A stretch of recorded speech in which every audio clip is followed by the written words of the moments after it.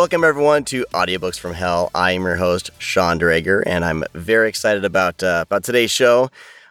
It's been Women in Horror Month, and I'm awful at planning these shows out because I never know when I'm going to post the shows.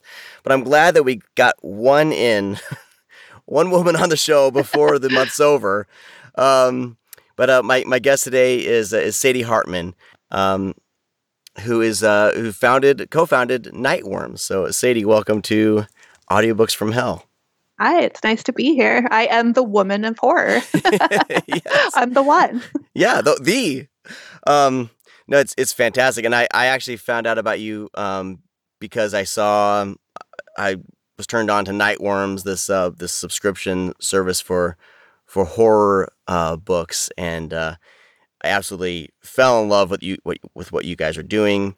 And since it is February, I was like, I need to try to get more women on the show anyway. And I was like, well, Nightworms isn't audiobooks, but it's still horror adjacent. And there's, horror in the title of the podcast, that's hell. It works. So it works. So it all works. Yeah, no, that's really cool. So you're a subscriber or? Yeah. I, probably 6 months now, I think. Wow, Can't thanks. remember. Thank you for supporting us. That's awesome. It was one of those things where it popped up on Instagram or something, and I was like, what is this? And normally I don't really do subscription boxes. I'm like, well, I'll try, and then I kind of get bored of them. Totally. And I was like, well, this is right up my alley. I don't know when I'm going to have time to read any of this stuff, but the books and just the packages put together, it just made for a fun, and it was, year of COVID. So I was like, I need something to lift my spirits every month. So it was definitely it. Yeah, we did grow a lot during the pandemic, actually. We thought it was going to be complicated because we weren't really sure if all the wheels were going to keep turning. Were the publishers going to still print books? Were the printers still going to be able to print? What was going to happen? We weren't really sure. So it was interesting, to say the least, that it just grew. People were like, oh, I can't go to bookstores. I can't go to the local library. Here's the subscription service that delivers horror right to my door. So yeah, that's how we grew. Yeah. And it's wonderfully curated. I think that's the main key, because there's been horror movie subscription services, for Blu-rays and stuff. And, they're kind of well, whatever they can get their hands on. And it's, the quality of the movies you get, are hit or miss. For Nightworms, it's every month has been just a joy to open, and it's books they're either books I've been have on my list of that I want to check out, or authors I've been meaning to check out, and it's all in the independent writer horror community, correct? Or I mean, mostly. Yeah. So I did tweet yesterday, in fact, that we did 17 independent books from independent publishers over the year, over 2020. But we did have some traditionally published books too. We did, Eden by Tim Levin, which was Titan. We had Mexican Gothic, and, we did Mallory. So we did some bigger titles and stuff just to make sure that we were covering all of horror, traditionally and independently published. But yeah, it was really cool to support some of those struggling, small publishers. Yeah, I mean, I talk about this quite a bit on this show because mainly the authors that I have on have all been so far, independently published for the most part. It was they've dabbled, some have dabbled here and there. I know that Adam Caesar, I keep talking about him. I'm trying to get him on the show. Hey, Adam, if you're watching, let's talk. Hey, Adam. Of course, with Clan on the Cornfield was kind of my daughter went nuts when she saw that book. And she's like, Dad, have you heard about this? And I was like, well, actually, I'm Twitter friends with Adam. She said that? Yeah, her and her friends had been talking about it. They saw it. They're huge fans of it, of the movie. And then I let her read the book. I was like, well, there's problematic things in the book, but you're 15. You'll figure it out. Yeah, I mean, I read that book when I was 13, so. Yeah. I mean. Yeah. I was reading Stephen King at that age. I was like, it'll be fine. Yeah. But she's a huge fan of the film. And of course, brilliant marketing. Like, it's just a brilliant idea, and the timing was right, for Clown in a Cornfield. And that book is just taken off and everything. So, Yeah, we actually had an Adam Caesar book in one of our earlier packages. mm-hmm. We did Tribesman. Okay. Yeah. Yeah, which is really cool. Good little cannibal horror for everybody. Right? That's a cannibal horror. Yeah. Right? Yeah, it is. It's, a movie. It's just like Cannibal Holocaust. I keep hearing, but I've never seen the movie because I'm too much of a chicken. So, I mean, I can get it from books. The cannibalism isn't the worst part of Cannibal Holocaust, I guess you could say. Interesting film, to say the least. All those, like, Italian horror, like, cannibal films are all crazy. Yeah. Like, for me, they've always been kind of one and done's. I'm like, I've seen it, but, so what started the seed of Nightworms? What kind of, brought the idea to you? Yeah. How did it all get started? It's kind of an interesting origin story, actually, because my business partner, Ashley, and I were both reps for the original horror subscription company, which was called Nocturnal Reader Box. And I don't know if you've ever heard of Nocturnal Reader Box, but that's a long story. They kind of launched into the Bookstagram arena. They kind of parachuted in. They weren't really like part of the community. They just kind of brought their business into the Bookstagram community with a horror subscription, and a bunch of people subscribed to it. Ashley and I were chosen as reps. We would get the package every month, and they did really good for a long period of time. And then they just stopped delivering. They just up and quit. Like, they were saying that they were suffering through some different issues and situations, and they would update customers and whatnot. And then they even released like a couple pre-orders for a signed Stephen King through Cemetery Dance with a slipcase and all this like original stuff that they were doing. And they kept taking money from people. Oh. And then they just kind of blew the whole show. So they just bailed, and I think they moved to like Vietnam or something like that. Oh my gosh. And they had lawsuits from like various different publishers, like indie publishers. And Brian Keene actually has like a whole couple podcast shows about the whole situation. But when they left, there was this huge void in the horror community of this like need of people who still wanted to get a subscription package dedicated to adult readers, because so many subscription packages for readers is geared towards young adult. Right. So we just wanted to fill that niche. And Ashley and I had always kind of wanted to do a business together. And I lived in California, and then I moved to Washington where she lives. And then we just decided, like, let's just do this subscription package model. It seems like we know what we're doing, having been reps for the company. So yeah, that's where it started. Awesome.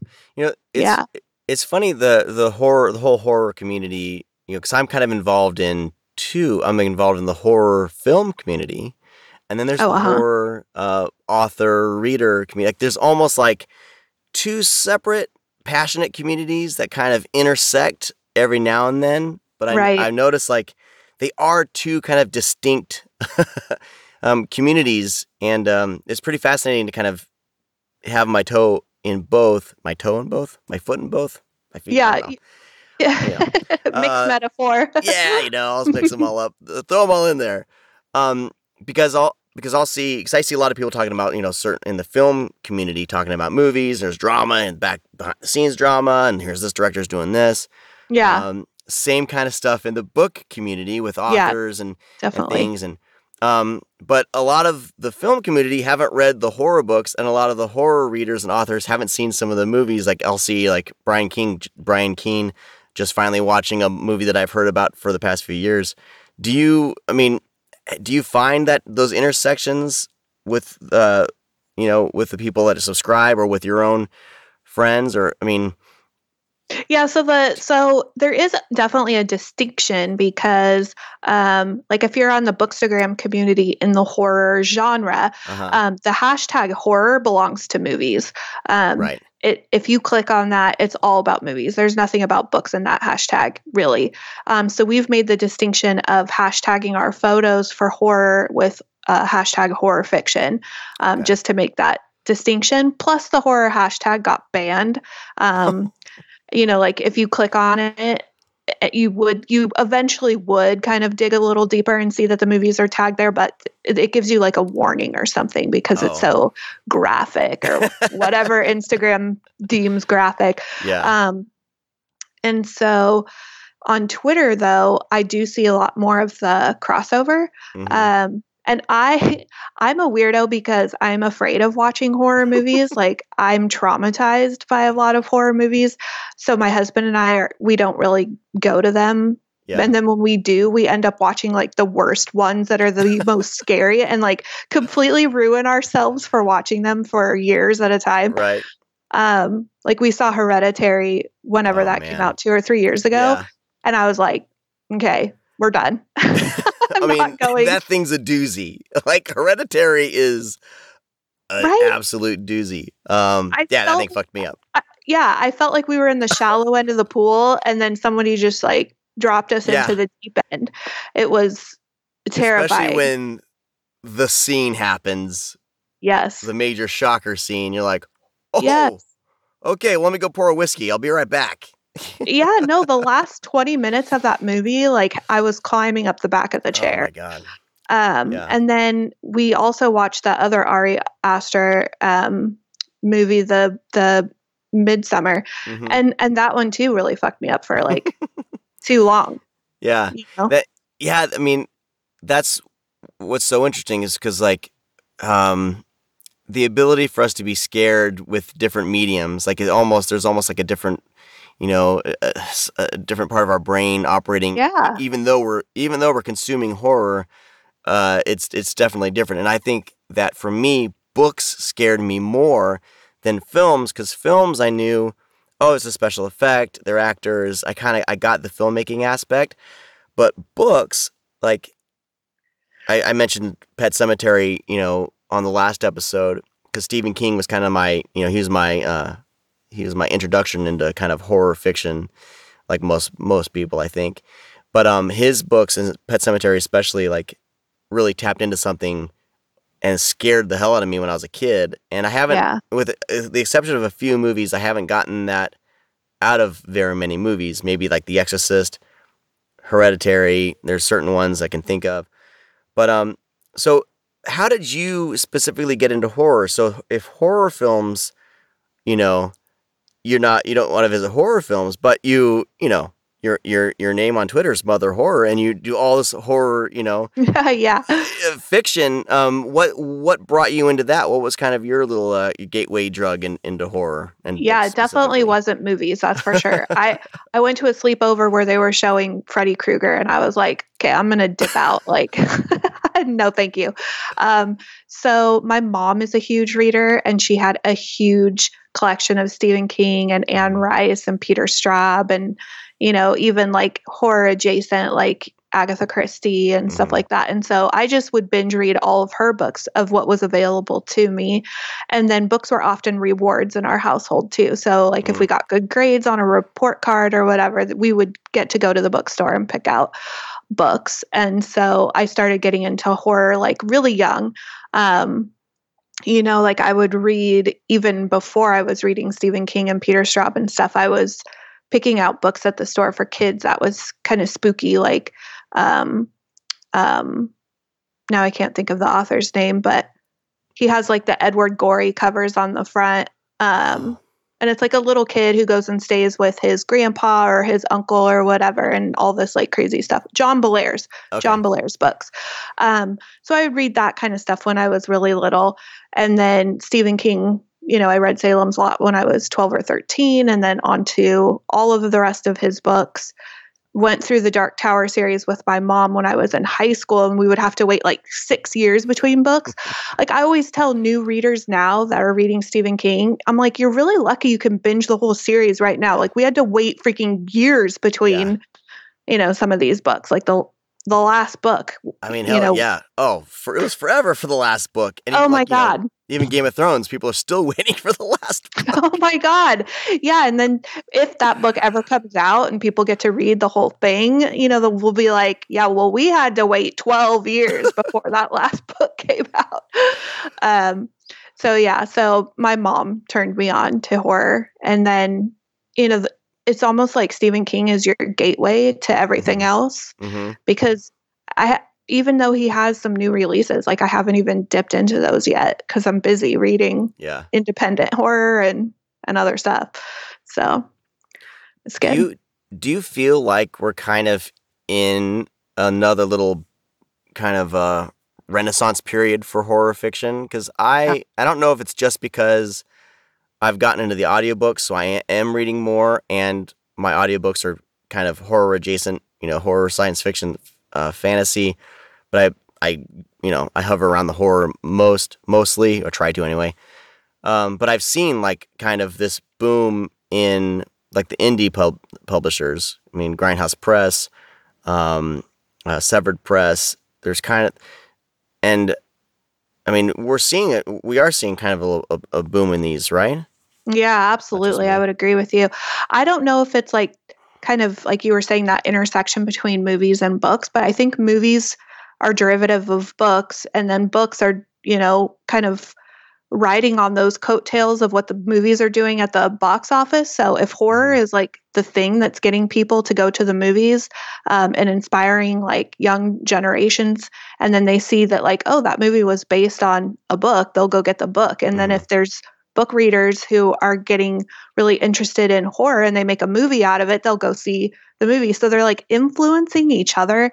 And horror is really getting this, I don't know, it's almost like a second wave. Like when you mentioned like Grindhouse, there's really kind of like this page limit on Grindhouse books where they don't really go over like that sweet spot of like, it's usually like less than 300 pages. So they're these like really tightly written short narratives. Whereas like if you look in the 80s when Stephen King was super popular, those books are fucking huge. I know. Who has time for that? So it's cool that we could just like be reading all this horror that's coming out, and it's awesome. Yeah, I mean that's until A.S. Coomer's Birth of a Monster comes out. I think he's coming out on Grindhouse. That thing is like he slammed 2 books together. I think. Oh God! And I'm gonna be narrating it, and I looked at the word count, and I go, dude, this is like a 22-hour audiobook. Yeah. Oh my God. That's so intimidating. I mean, I just read Christopher Triana's The 13th Coyote, which is like the thickest splatter Western of all of them, but it didn't feel like it. I mean, you know how some epic books, they need that much time to explore the multiverse. And this one just is very detailed and like intricately plotted. So there's a lot of shit to go over. So I mean, it's worth it, but it's not like, some of Stephen King's work is so like, I mean, he's a favorite author of mine, don't get me wrong, but it's very padded. Like The Stand is very padded. He goes on these kind of like, all right, and we're with this character for the next, however long. And now we're back to the plot, Yeah, like the unabridged Stand, the first like introduction or whatever, there's like 100 pages added to the introduction. You're like, ooh. Yeah. Yeah, I mean, that's the thing, like I think with horror specifically in movies and fiction, I think horror, like the sweet spot for a good horror flick, hour and 30, maybe hour and 20. It's like, that's it. And that's what, Grindhouse Press is kind of, and even the splatter westerns have kind of Death Heads Presses splatter westerns. I mean, you want to read it, jump in, read something really quick, have a good little fun time, reading a little slice of horror, and then you move on to the next one. Whereas, the bigger books, you're like, okay, well, this is like an investment. I got to invest my time into this. Yeah, absolutely. And I'm the same way with audiobooks. I see, I'm just finished one up that was like 20 something hours. some dark fantasy. It was good, but holy moly, you do have to kind of like set aside time because it's a lot to invest in. That's a lot of time. And audiobooks are really hard for me. Like Mm-hmm. I downloaded Nick Cutter released like it's called The Breach, and it was just on Audible. Like there is no book format, and I think it's going to be a show or a movie or something. Oh, okay. So I had to have it. Like Nick Cutter's one of my favorite authors, but to invest in listening to it, I mean, I saw it was like 6 hours or whatever, and I can only listen to an audio, when I'm jogging or walking or whatever, and it's taken me forever to finish because I don't have that time.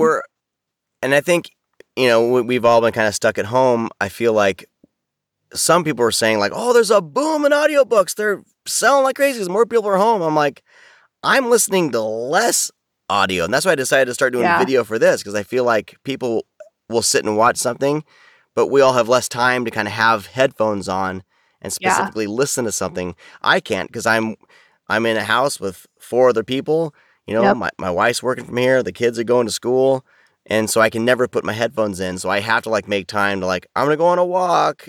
Yep. Get like an I'm hour in the exact same boat. Get a podcast in or get chip away the audiobook where I used to commute. So I feel like a lot more people are picking up actual physical copies of books and reading more, which is why we've seen kind of this uptick in these publishers. They're actually moving either physical or Kindle copies.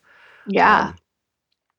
So I want to dive in a little bit of your history, because you've done reviews, kind of like book reviews and things like that. And you've done some writing as far as that goes. You think you just dropped your top 20 horror for 2020. Yeah. Which is, man, that list is so good. So what kind of brought you into that? Do you write fiction, or have you just been like more in the kind of reviewer side of things? What brought you into all that? Yeah.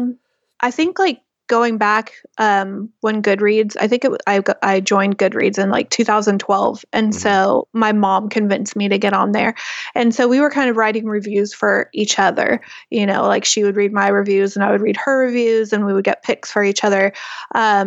And then I started noticing that like people were following me on Goodreads, so it wasn't just my mom and I. There were other people who were like picking up recommendations. And then Instagram, I noticed there was the community Bookstagram, and I joined that and had this dedicated Instagram account for just posting books and talking about books and reviewing. And then from there, Cemetery Dance and Scream Magazine both invited me to write book reviews for their platforms. So I did that for like 2 years before I started kind of branching out into some other freelance writing. And I realized like, there's a real freelance writing market out there for different platforms who are sharing content, so I'm writing for Lit Reactor and Tor Nightfire. I sold an article to Fangoria last year. Nice. Just kind of talking about what you're already passionate about and then selling it to a platform who is also, reaching an audience for horror. So I do that.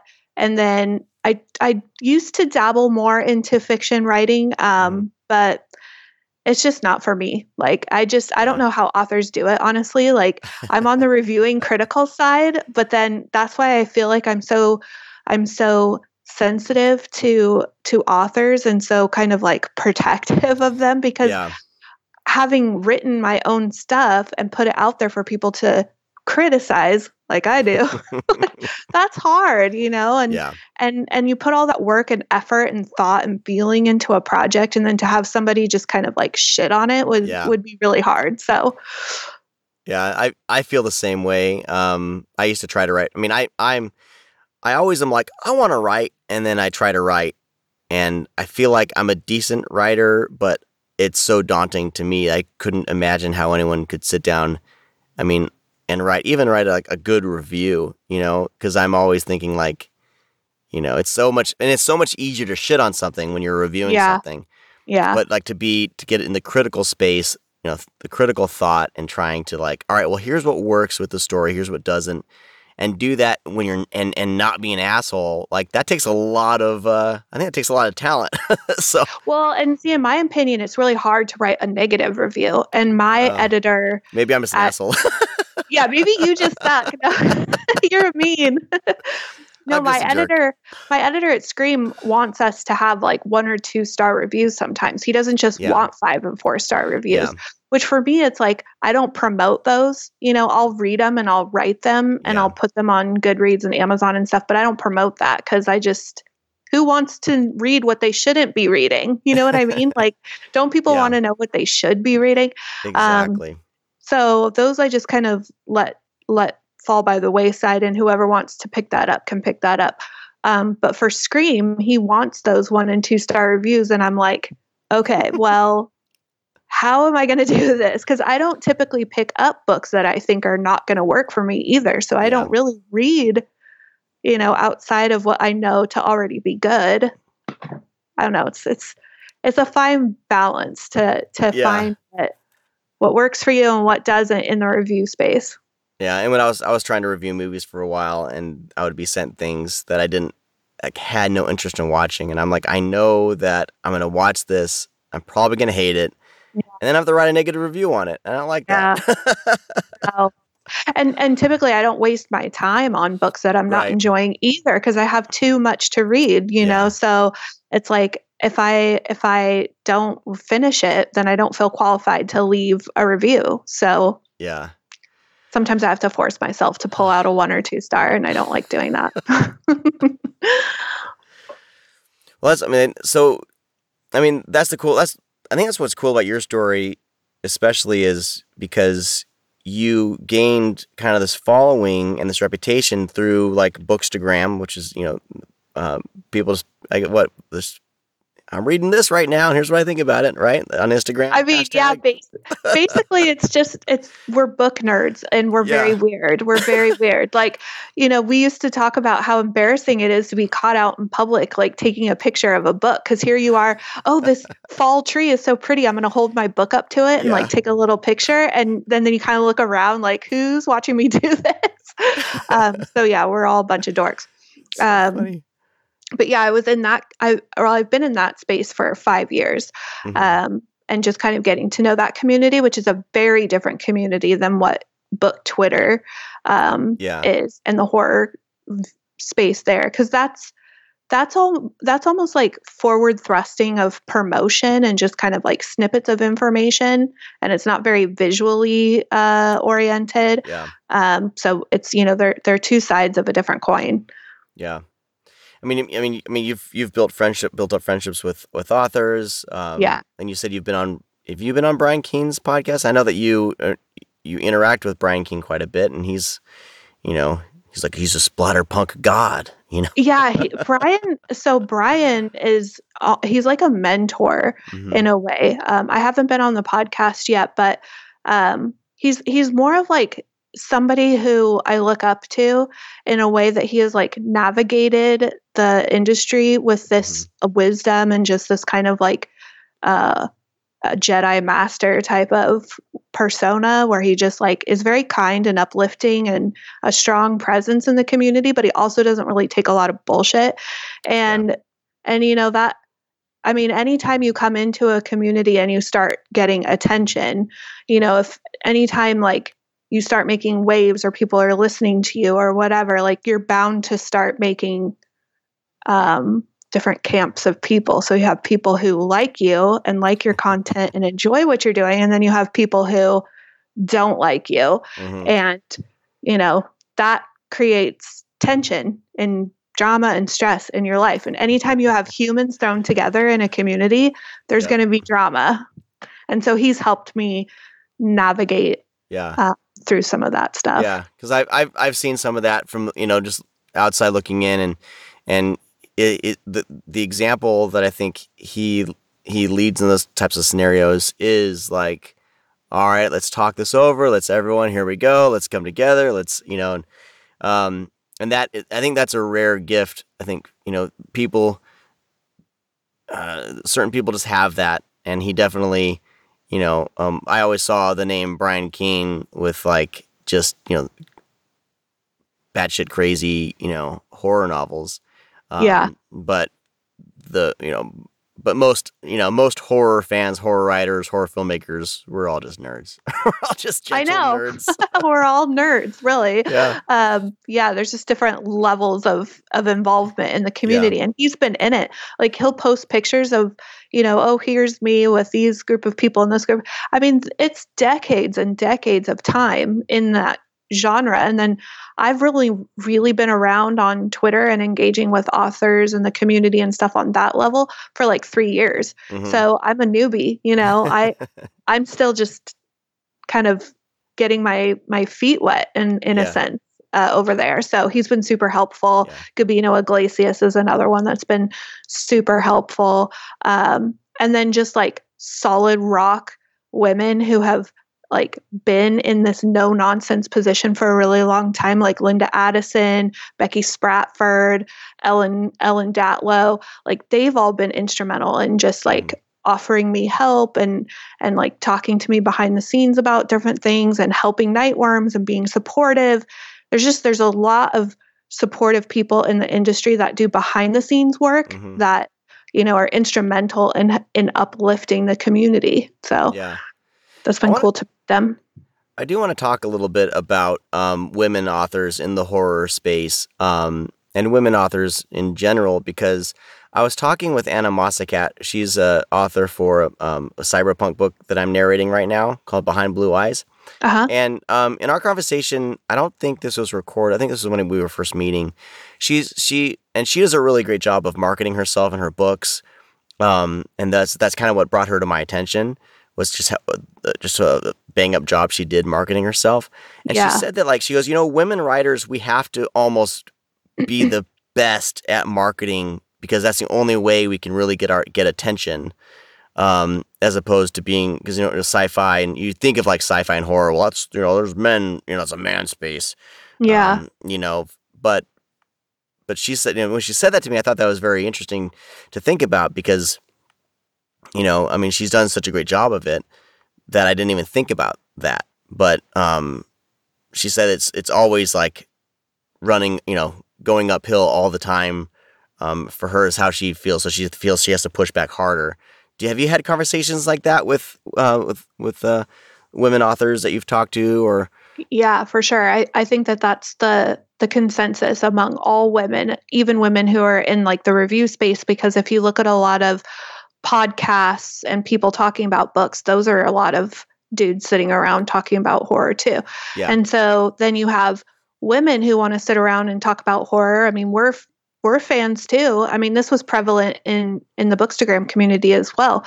You would look through the Stephen King book fan hashtag or whatever, and it was all dudes showing, their Stephen King collection. And here comes all these girls with like, here's our Stephen King collection. And it's just like, but are you really fans? They would like kind of gatekeep it a little bit. And so, so I think women do have a hard time just being validated in their work, especially in like extreme horror circles. Like whenever people are talking about extreme horror, it's always like a laundry list of like all the dudes, like Skip Inspector and Brian Keene and Edward Lee, and like it just goes down the list. It's all a bunch of dudes. But there's some women out there, like Kath Koja is a freaking grand master of freaking weird ass creepy body horror, extreme bloody sick stuff, and she needs to be recognized for that. And so marketing like as hard, and then getting in that space, and then just having guys kind of elbow you out. I have seen that when I walked into the review space on Twitter, there were guys who have been doing it for a lot longer than me. And, I don't think they really appreciated the fact that there was a woman coming in here and talking about the genre like she knew what the fuck she was talking about. And I got a little bit of the elbow squeeze, like, you're in our space, get out. I don't think you know what you're talking about. Or, oh, if you don't like that, they would go over my reviews and be like, oh, well, if you don't like, books about dead babies being crushed on rocks, then you're not really a horror fan, or if you haven't read Lovecraft, you're not really a horror fan, that kind of bullshit. That doesn't fly. Yeah, and that whole gatekeeping kind of stuff always, rubs me the wrong way because, I did come into horror a little bit late, mainly because of my upbringing. It was a very strong Christian upbringing, and that was not allowed, so I had to kind of navigate and kind Yeah. of was late, a little bit late to the game compared to some others, especially to movies. So books were kind of my into horror because I could smuggle those in my backpack from the library without my parents seeing. Um, but but I've seen, but we're all kind of on our little discovery journey. So when I see, you see guys all the time saying like, well, I'm watching, I don't know, I'm watching Halloween for the first time, and, you know, no one really cares. And then you have Right. then you have a woman saying like, oh, I'm watching, Army of Darkness for the first time or something. And then like, how, oh, I can't believe you haven't seen that. What did you know here? And they like all of a sudden guys are like, well, let me tell. Okay, little girl, let me tell you how it's supposed to Oh, be. yeah. You're told, oh, this is the thing right here. That's the stuff. I mean, every single Women of Horror list that comes out on any major platform on the internet always Yeah, leads off with Anne Rice, Mary Shelley, Shirley Jackson. It's like these women, we hear them all the time. There yeah, are a slew of women out there who are putting out good work. Like, yeah. let's really take a deeper dive and not just name the same three women all the time. You I know what I mean? Yeah. Well, I almost feel like women, especially, have such a fantastic perspective on horror themselves, especially body horror. I mean, I'm married. I have 3 kids. I've seen some shit. Yeah. And I'm like, uh, I think women would maybe know better and or may be able to write more cringeworthy stuff, if we just give them the space, because that's the thing. Like, there's never been and I think the two major categories, genres that seem to be or had been kind of a boys' club have been like science fiction and horror. Um, cyberpunk is a very, and I'm just in it right now because I'm narrating it, but that's a very kind of male dominated space. Yeah. Because there's a sexy robot. Um, but Yeah. um, I've never, but I feel like, I don't know where I'm going. I'm rambling all of a sudden. My No, brain's you going. were on the right vein. Like I definitely agree that, you know, women, I remember reading a book. My mom gave me a book when I was 16 or 17 or whatever. And she was like, you have to read this book. And it was called The Gift of Fear. And it was written by a cop. And the cop was basically telling women, like, we need to listen to our gut instincts more. Like, so often in society, we're told to be polite and be nice when our gut instinct is telling us that something is cringy or wrong. Like, a Mm-hmm. woman will get into an elevator and a man will be like, oh, hold the door or whatever. And you immediately have this red flag about his looks or Right. like his presence. And we're supposed to be like, oh, don't judge people like that or whatever. So you're like, oh, okay, even though you have that red flag, you go ahead and let him in. Same thing with like being in a dark parking lot. You don't want to Mm-hmm. seem like you're weak. So you don't, pull out your pepper spray because you don't want people to see you being scared. But you should because you're in a Yeah. dark parking lot. And so women, we are already on the defense. We're already prey. There's predator and there's prey. We're definitely prey. And so we walk around with this fear. And so, yeah, in order to write horror, we're tapping that fear. We're tapping, like you said, that body horror of what happens to our bodies when there's a baby inside of it, like Mm-hmm. invading our actual body. Yeah. It's pretty weird. I remember like standing in the shower one time during my first pregnancy and looking down at my belly, which was rippling because my kid was like rolling around in there. And I was Yeah. just looking at my like big old belly with this like wave. It was just out of body. Like you're just like, what the hell is Right. happening? You know, it's pretty weird. So yeah, just we tap all that stuff to write horror and to read it and respond to it. And women need to express themselves, Mm-hmm. and men need to listen, for lack Yeah. of better words. I agree. What have been some of your gonna put you on the spot. If you can't name names, fine. Or, if you can't think of the names. But what are some of your favorite female authors right now? Like if you were, so it's Women in Horror Month. What are some names that you've tried to help kind of lift up above everything else this Yeah. month specifically? Yeah, this month specifically. Okay. Yeah. I've been on like a huge Kenzie Jennings fan. She wrote Red Station and Reception for Death's Head Press. Big on Haley Piper. Haley Piper writes everything. She can write cosmic horror. She can write slashers. She can write body horror. She has a collection coming out. She's amazing. I would definitely start off with The Worm and His Kings, which just came out. Ooh, I want to say it came out this year. Okay. I could be wrong. It could have been like the tail end of last year, but maybe this year. Time's relative these days. Time Yeah, no, it really is. It's like, is it the weekend yet? I don't know. I live a weekend every day. Yeah. Also, Cynthia Palaio. She is she's a poet, but she also writes novels, and she also writes like in a young adult vein. And also V. Castro. V. Castro writes very sultry, kind of sexy creature features and slashers and things like that. Kath Koja, I already mentioned. She had a re-release with The Cipher, but she also had a collection come out, which I think is nominated for a Bram Stoker. Anya Allborn is somebody that I got into. I read one of her novels called Brother, and it's kind of like a cannibal family. And they like adopted a kid into their cannibal family who like realizes that like this isn't normal and he wants to get out of his cannibal family. It's very, very intense.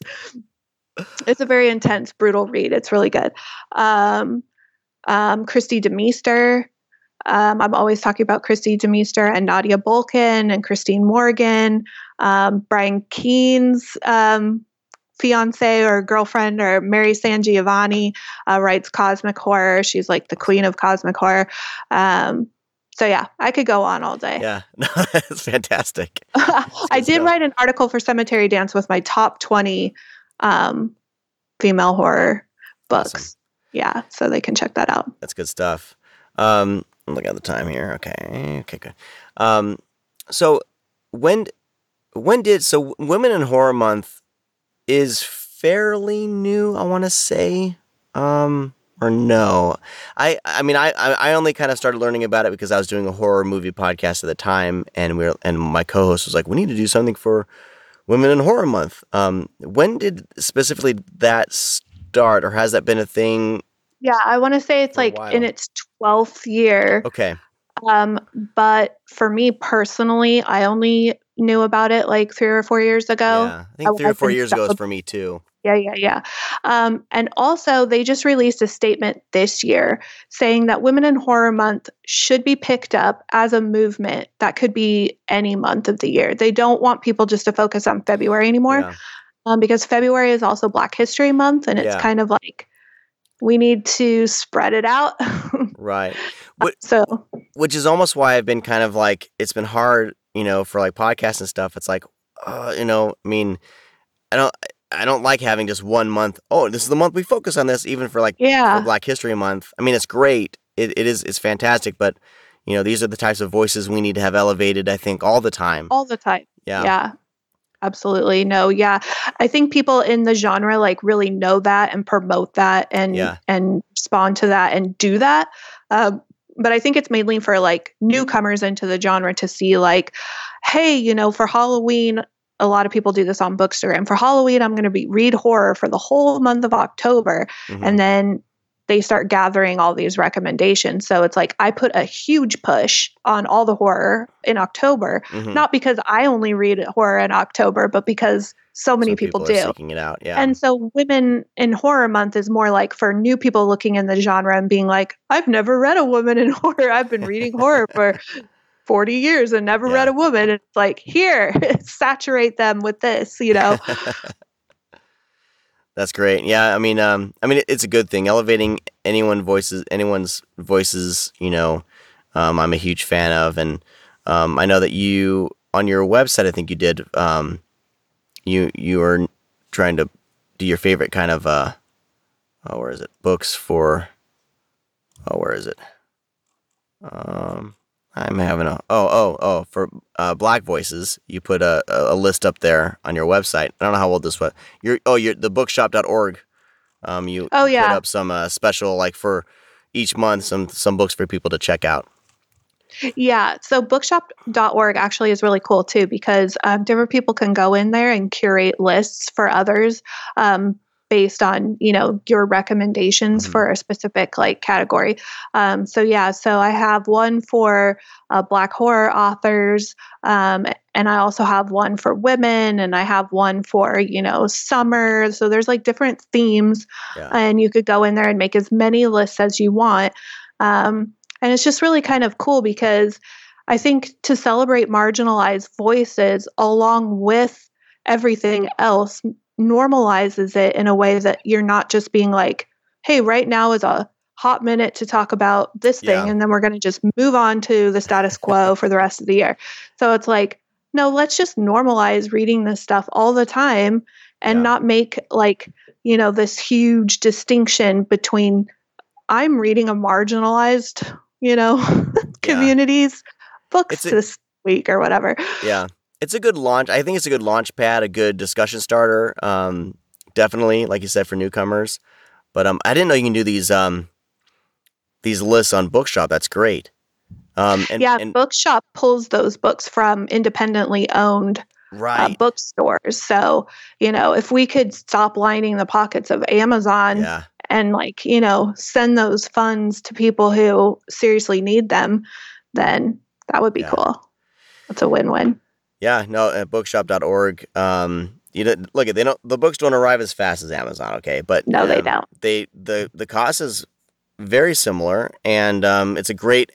I've discovered quite a bit through just perusing bookshop.org and through like lists like those lists that you do. That's a great tool that you can't really find on Amazon. Amazon's just a big brand of just I don't know. Amazon's like they just throw everything out there, see Yeah. what sticks, and then there's algorithms and all that kind of stuff you need to like figure out like as an author, like how am I gonna get people to see this book, Yeah, and it's really cool because if you sign up for an account through Bookshop to curate lists, so if you're just like a content creator, like you have a website, like Sci-Fi and Scary or the Ladies of Horror Fiction, they make lists as well, and then those um, books that they sell from their recommendations, their affiliate link, Bookshop will give them a little cash Okay. into their account, and then that helps with their like website fees. Um, so websites who do all this promotion and stuff for free could actually make a little bit Yeah. of money back on their domain names and stuff, hosting Very, fees. very cool. Yeah, it's cool. We are starting to run out of time, so I want to close this out by talking about Death's Head Press because you just recently started working for them as a either publicist or social Yeah. media. So let's talk a little bit about Death's Head Press because they've Yeah, kind of so emerged as a favorite publisher of mine. The splatter westerns they got that's that's kind of good like to hear. that's the thing that they really kind of hit the ground running with. I agree. Yeah, so like a traditional publicist would probably be in charge of setting up like events at bookstores Yeah. and signings and stuff like that. So during the pandemic, I saw more of a need for people to have a social media presence. Yeah. And some publishers have other jobs, Mhm. like we were talking about side hustle. A lot of these indie presses also are doing other things like the owner of Grindhouse Press. I mean, she has a job. So Yeah. that's kind of one of her side hustles. And if she is busy at work, she doesn't have time to promote books on her social media platform. And so I just kind of was seeing this need in the community of just like more traction and more promotion from the publisher side of it. And I am already super passionate about Death's Head Press, like you were saying, the splatter westerns. And I was setting up book parties and review parties for the splatter western series already through Nightworms. And so we just in talking, I pitched him the idea of like, let me just help you on social media. Like you clearly like are busy and you have all this other obligations and you're trying to print books and you're trying to sign deals. Let me take care of the part I already know how to do, really well. And I can just do that for you. And so, I'm doing their social media, their Instagram and their Twitter specifically, but also helping like organize reviews and set that up because I have a connection with reviewers on Bookstagram and Twitter. So yeah, they really did find like a niche for themselves with these splatter westerns. And it's like I think they're the only ones doing that sort of thing right now. Do you think it's important for for a publisher to kind of, Grindhouse Press? They're kind of these short little, what you're getting with the Grindhouse Press. Yeah. Death's Head Press, they have those. They do more than just those, but that kind of has kind of skyrocketed with the popularity. Is it just because like nobody's done it before? Was the right time? Like what? I mean, they had like a perfect storm with the splatter westerns because, like you said, they've garnered 8 Splatter Punk Award nominations for 2020, and tons of splatter western books were nominated by fans. I mean, so readers are really into them. They're collectible is one of their main things. Those covers by Justin T. Coons are like so damn good, right? I mean, you want to hang that artwork on your all of them. I want to hang them. Yeah. I don't know where I'd put them, but I want them all. I want posters. Yeah, of them all. They're so good. And so I think it's just a matter of, people already love Western, and then you add the element of horror and suspense and gore in a genre that people already are nostalgic about, like with Westerns, and it's just like the perfect thing. And so it's really cool to see Jared and Patrick like develop that series into something that they're like currently looking for a more like variety and diverse voices to bring to the table, like like some Mexican Americans and Indigenous Americans and just different voices that can add to the Western perspective, and not just be these cowboys, but also like the people on the other side of the coin who need their voices to be heard too. So the potential for that is insane too, because there's like those stories actually would lend more to the horror side of things anyway, just because like especially the indigenous peoples, like there's so many stories, I mean, I don't know, sky's the limit with this stuff, but that I mean, I'm all about that for sure.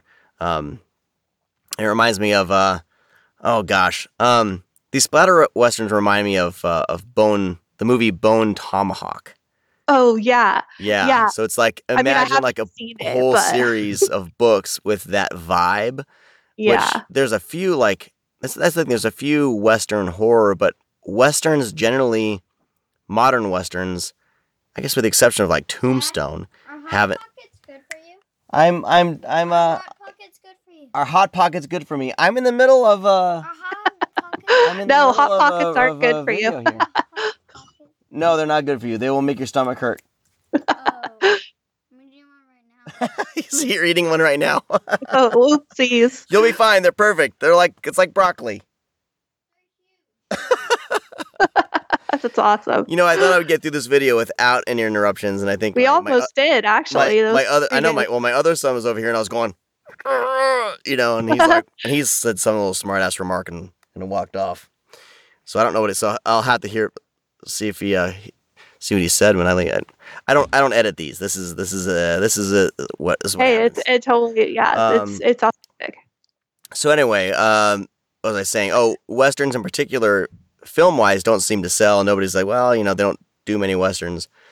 And even like books, like the Western genre, people like it, but I've never seen like the Western kind of explode like these. It's just that combination just seems to have, people seem to have really, I mean, so it's great. Westerns really do lend themselves to horror, like you were saying. I mean, there's just like a lot of hardship and a lot of, just kind of that whole mentality of like the wild, wild west where anything goes and there's a lot of lawlessness and a lot of like bad dudes running around and, women weren't treated well. And like nobody but white cowboys were treated well. So it's just kind of like, there's a lot of room and a lot of space there to explore. And I mean, I love when you mentioned the idea of the, you know, some books revolving around more of the indigenous Native Americans. Because if you look at like film, and I was just thinking about this the other day, somebody had posted something about it on social media. Whereas every movie that people think is lifting up, like, well, that's a movie about, you know, Native Americans. Well, you look at the main star and it's like some white dude. Like, it's Christian Bale or it's whatever. I mean, the point of the story is how, you know, mistreated and how, you know, how Americans came in and we mistreated the population that was here first. But all these movies are starring like white guys. Yeah, so, sure. I mean, yeah, the idea of just, you know, getting that out of the way and hearing a full story from that perspective is, you know, I would love to see that. Yeah, I agree. And Jared and Patrick are very much about that too. So it's really cool to see the different people that they're signing on to write stories for 2022. Yeah, it's really cool. I don't know if anything's been announced yet, but I know that a Jewish author may be having a splatter western. I'm not going to make a full announcement because I don't think it's, you know. Well, and this month, actually, Regina Garza Mitchell is releasing one, and that's going to be from a Mexican-American perspective. Awesome. So definitely excited for that. Very cool. Well, I have to. My kids are.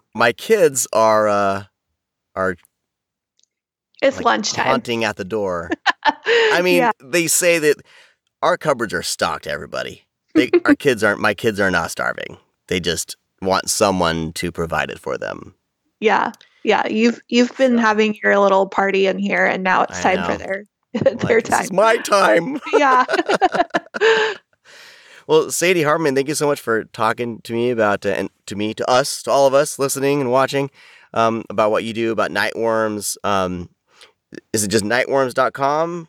Yeah, nightworms.com. It was really great to be on the show with you. And if you ever want to advertise audiobooks from hell, you know, in the package or whatever you want to do that, you could hit me up. I'll do that. I've been thinking about making stickers. So yeah, see, and everyone should know that if you have a horror related business or, you know, your podcast or your whatever, but you're passionate about horror, we just put those in there for free. It costs you just to print them and send them to us, and then we'll just put those in there for free.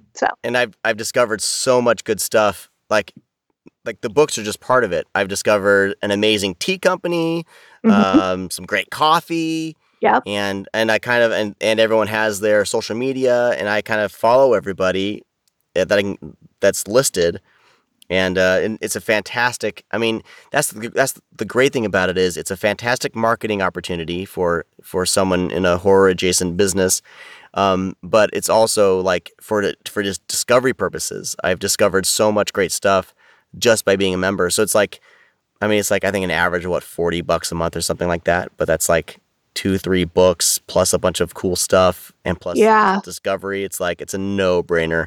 Yeah. And, thank you so much for saying that. I mean, that's really what we're shooting for too, is just, we don't want to saturate people with like too much crap. So it's like, it's all stuff that you can use, or you can use at one time, like drink that coffee or use that sticker, but then it's like a one and done. You don't have to have that crap everywhere all over your house. So it's funny. It's like, I kind of spread the stickers among my kids, the kids who are more, my daughter, is really into horror, so I'll kind of give her a sticker and or a bookmark, and it's pretty great. Yeah, I love she's that. the avid reader of the family. Me and her are kind of the avid readers.